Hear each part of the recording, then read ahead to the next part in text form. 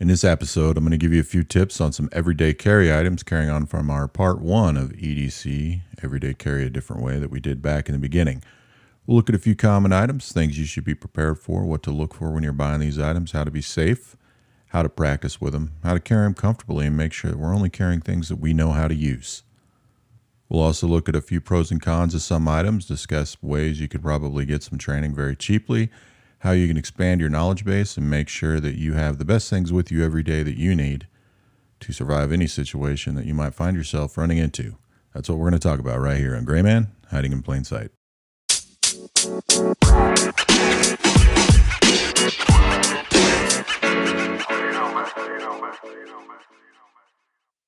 This is episode 30 of Gray Man, Hiding in Plain Sight, where we talk about the Gray Man concept. We're going to talk about everyday carry items, or EDC, which sometimes I think might mean something else to some people. I'm a big fan of training, including remedial training, corrective training, and even everyday repetitive training on things that we're going to use most of the times in our life. First thing I always recommend to people is to never carry or pretend to know how to use things you really don't know how to use or haven't put in adequate time and practice into using. Just doing something once or a few times at some little camp out or taking a class doesn't necessarily make you proficient, even if you passed a test. It takes regular training for most of these items that we carry, especially when they're important to protecting our life, the lives of others, or saving the lives of others. I want to start by looking at one of the cooler items people like to get today. You can find these anywhere, actually. Some are very well made. They're called the EDC pen, tactical pens. Basically, it's a writing utensil, but they're usually made from high-grade aluminum, steel, or even titanium, and they're used as an offensive or defensive weapon. They're not just meant to be used as a writing instrument. And to use them to write typically sucks anyway. Most of them are very poor writing instruments. While it's always cool to have fun toys and things that can do more than one thing, I don't recommend buying an EDC pen that has more options and ideas on it than what the pen's meant for. There's actually a really cool pen out there. I'd tell you what it was if I could think about it right now, not off the top of my head, but you probably see it has about 12 or 15 moving parts, has little saws and all kinds of little screwdrivers and things. It's almost like one of those little screwdrivers that you can attach a bunch of bits to. I think that's kind of worthless, so I understand why people might want it or why people buy it. Pen is something I think you should buy just simply for what it's for. It's simply used as a weapon, and you want one that is strong and capable. You know, mine, for example, is made by Schrade. I don't remember the exact nomenclature of it, but it is a Schrade pen with only two parts. It's actually one of two, I think, now that actually can get through TSA and on an airplane, which is important for me because I travel sometimes by plane and I like to have a writing utensil, and I purposely take this pen. The other thing is I look at the pen as more than a weapon. I mean, it's unlikely, but let's say, for example, I was using it while traveling on an aircraft, and I happen to be one of the stories where the plane goes down in the jungle. It's a strong tool, and it has some capabilities, and one thing about this pen over any of the other ones is it will break right through a coconut. Now, that's not why I bought it, but I'm just saying that it is strong, and it is durable, and it is well-reviewed, and I've carried it for years, and I've used it many, many times. The thing to note, though, is that when you have an EDC pen, if you're carrying it, not because it's cool, but because you think you'd have to use it as an offensive or defensive weapon, you need to know how to use it, which means you need to have some skill in some sort of hand-to-hand fighting, especially with an unedged weapon or an edged weapon, anything from a knife to a Kubotan, any type of control device, or any type of other weapon that's not a firearm. And you need to understand these things can be lethal. I don't think a lot of people, even in the heat of the moment with adrenaline, if they were carrying a knife but didn't feel their life was in danger, would necessarily strike somebody in the head because they just realize that's a bad idea. The problem with the pen is somebody's not going to think that far into it. And they're very likely to strike somebody somewhere and hurt them much more than what they want to or need to in that situation and probably get themselves in trouble. With this pen or pens like it, if you were to strike somebody right in the skull, it wouldn't be hard to puncture their skull and hit them in the brain, causing damage to such a point that aside from screwing up their life, which may not be necessary and probably isn't, could put you in jail for a very long time.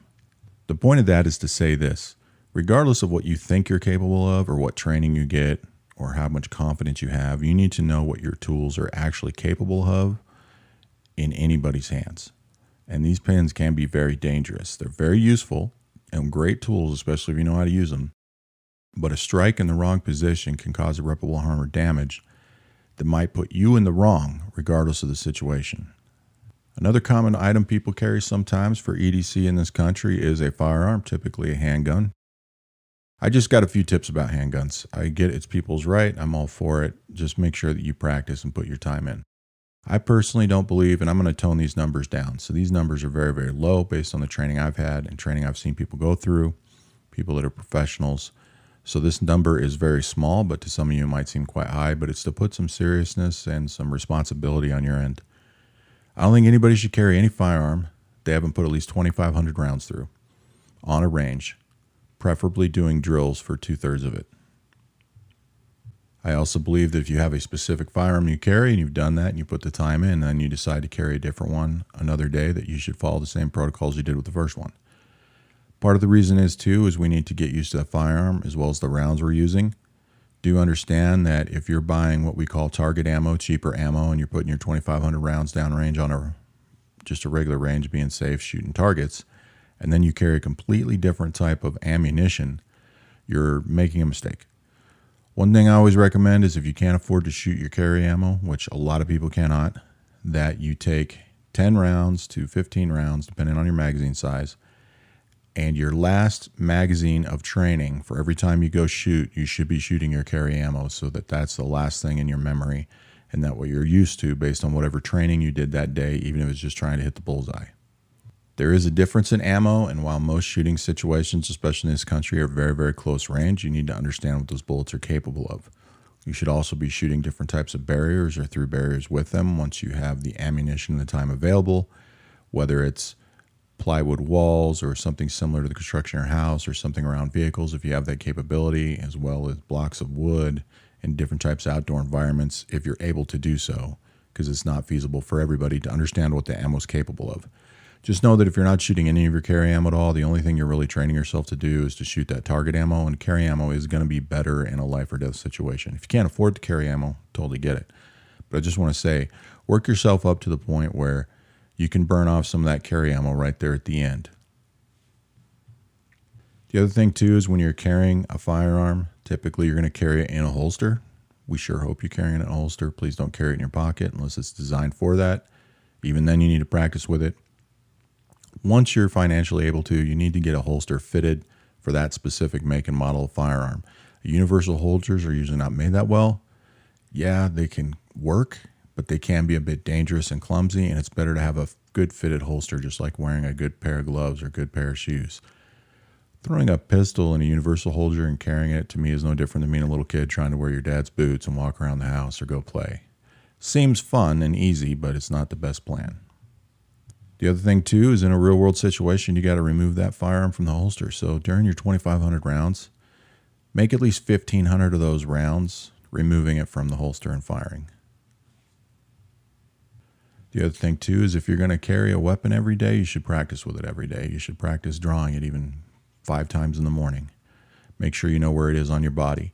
The other thing, too, is when we carry them, it's like any other type of gear or tactical gear. It takes a little time and practice to get used to figuring out what you want. Like for myself, I have several types of holsters for several types of firearms that I own. A lot of them are just ones I've tried out, ones I've tested, ones I've worked with or carried that were great before better ones were made, and I get used to the idea of which ones work best for me. Part of it, too, is for how comfortable they are. So I have a couple of firearms that I carry on a regular basis that each have 2 types of holsters. One firearm I have an appendix carry and a side carry, and the other one I have 2 side carry holsters. One's Kydex, one's not. The reason for this is depending on what I'm doing and what I'm wearing. So it's not much about the gray man thing as much as being comfortable. One of the things people don't think about with a holster is what it feels like when you're sitting down in a chair, especially an automobile. So as cool as it might be or seem to carry a certain type of gun or a certain type of way or a certain type of holster, you need to figure out what you want, try wearing it around the house, on your couch, in bed, in your office chair, and especially in your automobile, and figure out where is it going to be the most comfortable and realistic. Another thing, too, is a lot of times in most cars in America today, most newer cars, have some sort of center console. So it's a lot easier to carry a weapon on your hip when you have like a truck or something without a center console because there's plenty of room there. But the center consoles are usually crammed right up on you. And this is more important for the average adult male or larger female to any bigger person. It tends to start taking up space and becomes more uncomfortable. And you need to be aware of that because there's a lot more space in most vehicles between your hip and a door than there is your hip to the center console. So that's where you really need to test it out. And you need to think about, how often are you driving? I drive every day, but I only drive 5 to 10 minutes to work. Okay, that's completely one thing. If you're a person who drives 30 to 40 minutes to work or drives cross country regularly, you need to realize what it's going to feel like and how comfortable it's going to be to wear that weapon on your body the whole time. Sometimes I know people that carry handcuffs. My recommendation is, unless it pertains to your profession, especially law enforcement, I don't recommend carrying handcuffs. Most people don't even know how to use them. If you want to carry handcuffs, that's great, or keep them in your vehicle. I have them in there. Best thing you can do is take a class. There's plenty of classes available through law enforcement or security agencies in most states, as well as private training, that you can take a class for a day for a few hours and learn all about handcuffs, how to properly store them, how to use them, how to put them on a person, different ways to control people. And that's what you need to know if you're going to use handcuffs. Because there's plenty of situations where you could use them, but it's better to have the training. It not only helps you in court, it also makes you more efficient and safer with them, not only for yourself, but that other person. Something to realize, though, is if you're going to have handcuffs, there's a difference between having them and carrying them all the time. So if it's not in the regular performance of your duty, and even if it is, like in one of our previous podcasts, I mentioned, hey, if you're carrying handcuffs, somebody sees them, they might think you're a cop. And don't use that as a good thing. Don't use that as like, oh yeah, I'm a cop, because the second you get in that mindset, you're going to say something you shouldn't and be impersonating an officer. So it's not about being cool. It's about having the right stuff that you know how to use. Something else a lot of people carry or they keep in their carry bags is going to be the IFAK, I-F-A-K, Individual First Aid Kit. That's all it is. It's a first aid kit meant to be used on you as the individual. Everybody's got thoughts and opinions of what should go in there. Nobody's right or wrong because it really depends on the situation and what you're using them for. The important thing is this. If you're going to carry an IFAK that has more than just Band-Aids and maybe Tylenol, and you're going to upgrade to things like tourniquets and chest seals and emergency bandages, commonly called Israeli bandage, although there's many types, and NPAs and all other items like this, you need to know how to use them, which means you need to have some sort of training. So if you don't know somebody that's a paramedic or medically trained from the military knows how to use these items, it's worth taking a class. I would find one that has some sort of tile that sounds like tactical combat casualty care, tactical emergency care, something along these lines, because they're going to have those items in there. You're going to pay for these classes. You're definitely going to put some money into it, but it's going to be worth your time to learn how to use these items properly and safely on yourself and on others. So it's one class I definitely recommend people put the money into. If you find multiple people teaching those classes in your area, definitely look at the curriculum and see what they're doing, how long it lasts, how much they're charging, and then call them and find out, well, how many hours are we actually putting into each item? Because it'll just tell you, hey, we know for 6 hours we might cover these 3 things. Like, how much time are you putting into each item? Find that out. Don't just read reviews, because the problem with reviews is a lot of people like yourself go there, take these classes. They've never done this before. They learn a lot of stuff, and they write these great reviews, not realizing the training could be garbage. What you want to find out is somebody who's been to this class, that is a professional or has been trained on this stuff, that can give you an honest evaluation of how the training goes. Because the thing is, you can hurt people with some of these items. There's a right way to put an MPA in to make it quicker, safer, and save somebody's life. You can put a tourniquet on and think you're saving somebody's life, and you're not helping them at all. You need to know how to put these bandages on yourself in case you're in a vehicle accident or any type of situation where you need to use it, so you can properly not only save yourself, but protect yourself from getting infection if the situation allows for it. So just make sure if you're going to carry medical items, treat them just as seriously as a firearm. You need to have training. Also, even if you take a class, you need to practice with these things regularly, and it's even good to have people around you and your family know how to use them. So it's great if you take a class, let's say, and then you go buy this IFAK you want, right? And then you just carry it. The problem is you can't use anything. So go online, go to eBay, buy some stuff that's from some former military guy, buy a second kit if you can afford it, buy the pieces individually, and get to the point where you have a second set of everything that's really important that you can practice with, including the bandage and the tourniquet and even a chest seal. The other thing, too, is eventually get to the point where you can have a second kit so that you can, say, carry it in your vehicle. That way, if you keep your primary kit somewhere, you don't have it, you have it back up in your vehicle. If you have your primary with you and you have to use an item out of there, you can replace it with something out of your backup kit in your vehicle.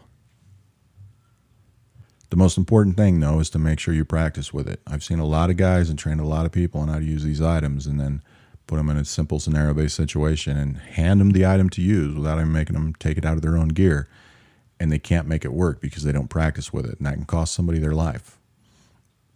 Another thing a lot of people carry sometimes are multi-tools. Multi-tools are great. I carry one sometimes. I have a few of those. One thing about a multi-tool is don't buy one because you think it's cool. Find out what's actually on there and is it stuff you're going to use.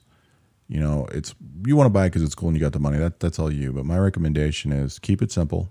Buy a basic, well-made one by a well-known company like Leatherman or Victorinox or Gerber. There's other ones out there. Take a look what's on there. What are you going to really use? You don't want to buy one that has 50 or 60 things on it, like those super huge Swiss Army knives that are completely impractical. You want something that's going to have basic tools and items on there that you believe you'll use in common everyday situations. They're actually one of the best items most people can carry on them, because when I carry one around, if I get boxes in the mail, I'll use it to open up boxes. You can walk around with it. It's got some basic tools on there. You can fix minor repairs around your house. I seen the TV show Alone. It's a survival TV show if you haven't seen it. One of the guys that won it early on, the item he chose to bring was a multi-tool, which most people never do. And he used it to make a bunch of stuff. He made a paddle boat. He was making tools. He was using everyday stuff around his fire. He also used it to make traps and building things while he's out there trying to survive in the woods and win some money. So they are pretty limitless in their capabilities for what they are. Just realize there's a lot of things you can do with them. I carried one in the military for years and overseas, and I used them all the time. People work in construction, different types of construction and blue-collar work fields tend to carry them all the time. I've used them just to do stuff on my vehicles, and I'm not a car guy. I've used them many, many times. So one of the things I would say, if there was one item you were going to get, you wanted to start carrying every day, the one you would probably most likely use would be a multi-tool. Just make sure you get one that's good. They'll usually come with some sort of pouch, and try those out. Take a look at them online and see which ones are best for you. Another thing about everyday carry that's kind of not tool related is money, cash, credit cards, these types of things. We've talked about them before. I'll just keep it simple as to say this. Most people I know, if they pulled out their wallet, man or woman, everything they have is there, almost everything. They have a ton of credit cards for a ton of stores and a bunch of bank cards, their debit card, probably also a checkbook in some situations now, and maybe even some cash, as well as reward cards and God's know what else. It's really bad for a guy who carries one of these things, and I swear they walk with a limp because they're a 5-pound wallet. But here's the thing. You lose it, it gets taken, you lost everything. So figure out how to split those items up and where you want to keep them so that you always have backups, whether there's spares in your car. I know people say, well, I won't carry a backup credit card in my car because my cars get stolen. So, well, the odds of your cars getting stolen is slim, but it's only one credit card, and you should have on record exactly what card's in there, and you should be able to call your bank and cancel it or stop it right away. But it should be the least of your worries because somebody stole your car. But if they take your wallet or you lose your wallet or you leave your purse somewhere, you lose everything. How many different stores, bank accounts, credit accounts is that you'd have to contact? What do you really need to have on you? So let's say you have 5 credit cards, and they say they all have at least a $500 to a $5,000 balance. You're going grocery shopping, unless you're buying a ton of liquor for a big party, you probably don't need that much on you. So you probably have your debit card and maybe a backup credit card in case there's something wrong with your debit card or vice versa to cover your grocery purchases. That's all you need. That's what I recommend people do. Carry what you need with something a little extra, but don't carry everything. It's no different than keeping a bunch of anything in one place and then losing it. Also, if you're a person that still has a checkbook that carries it, because I still have checks, I keep them for different reasons. But don't carry your checkbook around unless it's something you're going to be using that day. If it's not something you're regularly going to use a check for, don't carry your checkbook. That's more dangerous than your credit cards. It's a lot easier to reverse the credit card issues. With your checks and signatures, you got to do affidavits, all kinds of hassle there if you've never gone through it. Not to mention how many different places checks could be floated even now that you want to be careful with. Even in today's digital age, it's very dangerous. So don't carry a checkbook unless you know for sure you're going to be using it. And another thing you can even consider is if you know you're going to go somewhere and you're going to write a check for this one specific purpose, take one check with you, or maybe take 2 in case you're afraid you're going to screw the first one up. But you could always pre-fill it out to the best of your ability without signing it. Just depends on what you need to do. So keep that in mind. Don't carry the whole checkbook all the time, and then really consider if you know you're going to write a check, do you need to take a stack of 50 checks with you or just need to take one? Another thing to look at is sunglasses. Wear them commonly down here in the Southwest, but a lot of people have sunglasses. And I get there's all kinds of things about style and design, and I'm not disregarding any of that. I'm just saying if it's within reason financially for you and you don't care too much about style, even though a lot of these are stylish, I always recommend that you wear sunglasses that are ballistic eyewear. They have some ballistic capability or strength to them, even for some minor debris. especially if you're somebody that rides a motorcycle or rides with their top down on a car or is going to be out on a boat. A lot of things can fly into your eye. You break those cheap sunglasses and they're done for. If you're a person that commonly loses your glasses, you're probably losing other things too. So I would definitely look closely at that. Like, why are you losing them? How often are you wearing them? Or you keep them on your head? Do you store them in the same place? You do your wallet, your keys, your phone. How's that working for you? Why are you losing those? Good sunglasses are worth their weight in gold. And they usually have better lenses. They're not just stronger. They're usually better for you. So buy something good, something that's going to protect your eyes and stop from debris going into them. I've seen plenty of people that always think that's never going to happen to them until the day it does. Something else I recommend for an everyday carry item that you at least keep in your car that a lot of people don't are some sort of gloves. And I'm not talking surgical gloves because you're worried about a virus. I'm talking about gloves that are some sort of work gloves that fit well to protect your hands. They're actually very helpful in a lot of situations. Let's say you get a flat tire, some minor vehicle repair. They can actually help you quite a bit and also protect your hands, which is really good if you're out there by yourself and your hands make a difference to you in your everyday life. They're also great when you have to pop the hood, get inside there, drag things in and out, whatever you're doing. Work gloves are always good to have. Doesn't matter how they're made or what they're made out of, but some sort of glove could be a game changer for you. So I always recommend that you have gloves. Little cuts on your hand are not only inconvenient and uncomfortable, it's a great way to get an infection and cause you problems and illness. So while it's rare, think about it. You break down in the mountains. You got to try to stay up there for a day or two before you decide to walk out. You're doing A, B, and C, trying to survive, trying to make your way. You don't have gloves. You get a couple nicks and cuts in your hand. And by the time you get back, see the doctors, realize the reason you're feeling all funky and weird is because you got an infection going because you got a cut on your hand. So consider having at least gloves in your vehicle.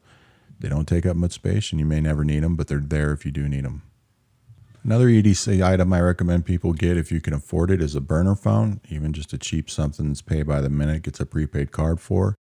Reason why I recommend that is unless you absolutely need your expensive phone or you're in a situation where you could damage it, a lot of people have damaged or lost their phones.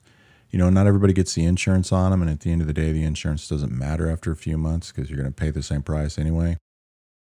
But nice thing about the burner phone isn't just the fact that it's a burner phone. It's a good backup phone to use in a situation where you don't want to bring your regular phone along, so you don't want to worry about it getting taken. You don't want to worry about somebody having your real phone number. You're not going to sit there and play games. You don't need it. Most people really don't. They're just dependent on it.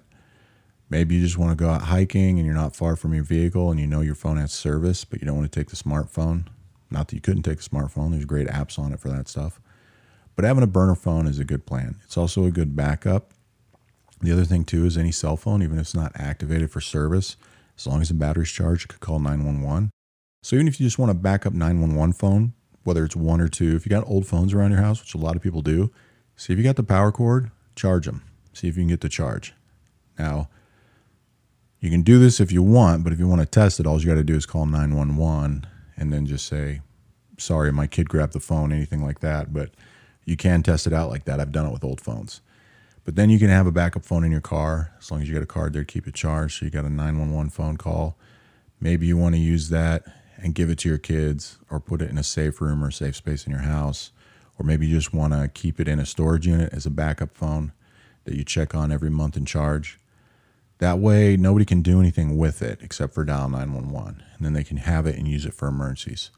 And that could be a lifesaver, especially if you're in a house with kids where they can have access to a phone in case there's an intruder or a fire, any of these types of situations. So a backup phone or a brand new burner phone, always a good idea. Another item I always recommend that I don't think I talked about before that I've never seen on anybody's EDC anything anywhere, which I wonder about sometimes. One thing every person should have, and if you don't carry them on your person, they should be readily accessible. And this is really great driving anywhere, especially if you're in the middle of nowhere, if you're traveling by airplane, any of these types of things, is one backup pair of underwear. If you get stuck somewhere like an airport for a day or two on a layover in the holidays, it can change your life and not only keep you healthy, it can make you feel better. Another thing too is if you're stuck out in the middle of nowhere, you get stuck in the woods, you're out there for 2 or 3 days, the one thing you should be able to change is your underwear to keep you healthy. Because as that builds up, there's naturally going to be moisture and sweat there. Bacteria starts to build. That spreads. You get rashes, all kinds of situations. So you should be able to change that underwear. So you may not have ever thought about it. Just make sure that backup pair of underwear, especially for women out there, is something sturdy and good that you can depend on. Not necessarily some sexy pair of lingerie, something that would be practical if you were stuck in the woods somewhere, stuck in an airport away from people where you can't have regular use to showers, can't get to your luggage, you're stuck somewhere, somebody's got to come get you. Have something like that. It's going to keep you healthy and keep you safe and keep you sane. Another EDC thing I recommend people keep in their vehicle, this may not be something that you can practically carry on you all the time, is a little combination cleaning kit. So this is really great if you're going to be out camping or hiking, if you're going to be working a lot outside, in the brush or something at the house, or if you have a job where you work with your hands, like say you're a mechanic, you're somebody that installs things, some sort of construction. One of the things I'd keep is a little cleaning kit. One is you can get an antibacterial bar soap, but you have to depend on the fact of whether or not you have water. So usually I get some sort of cleaner that's more than a hand sanitizer that is antibacterial and medicinal in nature that medics or doctors use. That's so that if you get any wounds or anything, that's a situation where more than other people, you definitely would need to clean it. Then in that kit, what I would add is some simple Band-Aids. But on top of that, get yourself some Neosporin or something similar to it, whether it's Bactrasin, whatever. Get something like this, even that Protonsin gel, so that you can clean it up well. You have the appropriate, just simple Band-Aids, or maybe even a little bit of gauze if you think it's going to be that bad. And then you can apply the Neosporin or one of these other agents on there that help heal that wound, help keep it from getting infected, can kill the other stuff that's in there that you didn't cleaned out, and definitely can make your life a little bit better and keep your hands useful. But that's something you're probably going to carry in your car or your camping kit, whatever. I would just have that readily available. Also, when I go camping and when I'm around kids or my family, I keep that stuff available, or I have them take it and I show kids how to use it. I give them one of them tiny little tubes of Neosporin and the Band-Aid and say, look, if this happens, here's all you got to do. And you're going to put a little bit of the Neosporin on there and put the Band-Aid on. And you find that kids can take care of themselves pretty well. And then you just have them come back and show you, and then you can check it. When looking at EDC items, there's a lot of videos and a lot of things out there, and a lot of people have opinions, and some have really, really good advice. It's great to watch all those and get some good input on there. The biggest thing is the closer the item is to a weapon, you definitely need to practice with it, train with it, and put hours and hours of time into it, because you're using something with lethal or potential lethal force. You want to make sure you not only don't get yourself in trouble, that you're able to use it correctly, safely, and engage targets if needed to. The less like it is a weapon and more it is like a tool, something else, you need to know how to use the items on there and figure out how and when they're going to work for you and when the best time to carry them is. Items that are medical, you need to know how to use them, especially the more serious items. So Band-Aid, pretty simple. Tourniquet, takes some practice. You need to know how to carry them, where to carry them, situations in which you'll need them, make sure they're accessible, and make sure the more important ones, even children know how to use. Other people know how to use them on you or themselves if needed, even if you only have one kit. All the other items, whether it's survival items, clothing, whatever it is, you just need to know where it is and make sure you have the things that you're most likely going to need. If it's something you really think you could use every day, that's going to be closer to something you're going to keep on your body as much as possible. Whether it's a safety item, a weapon, or just something that makes sense for your job or what you're doing.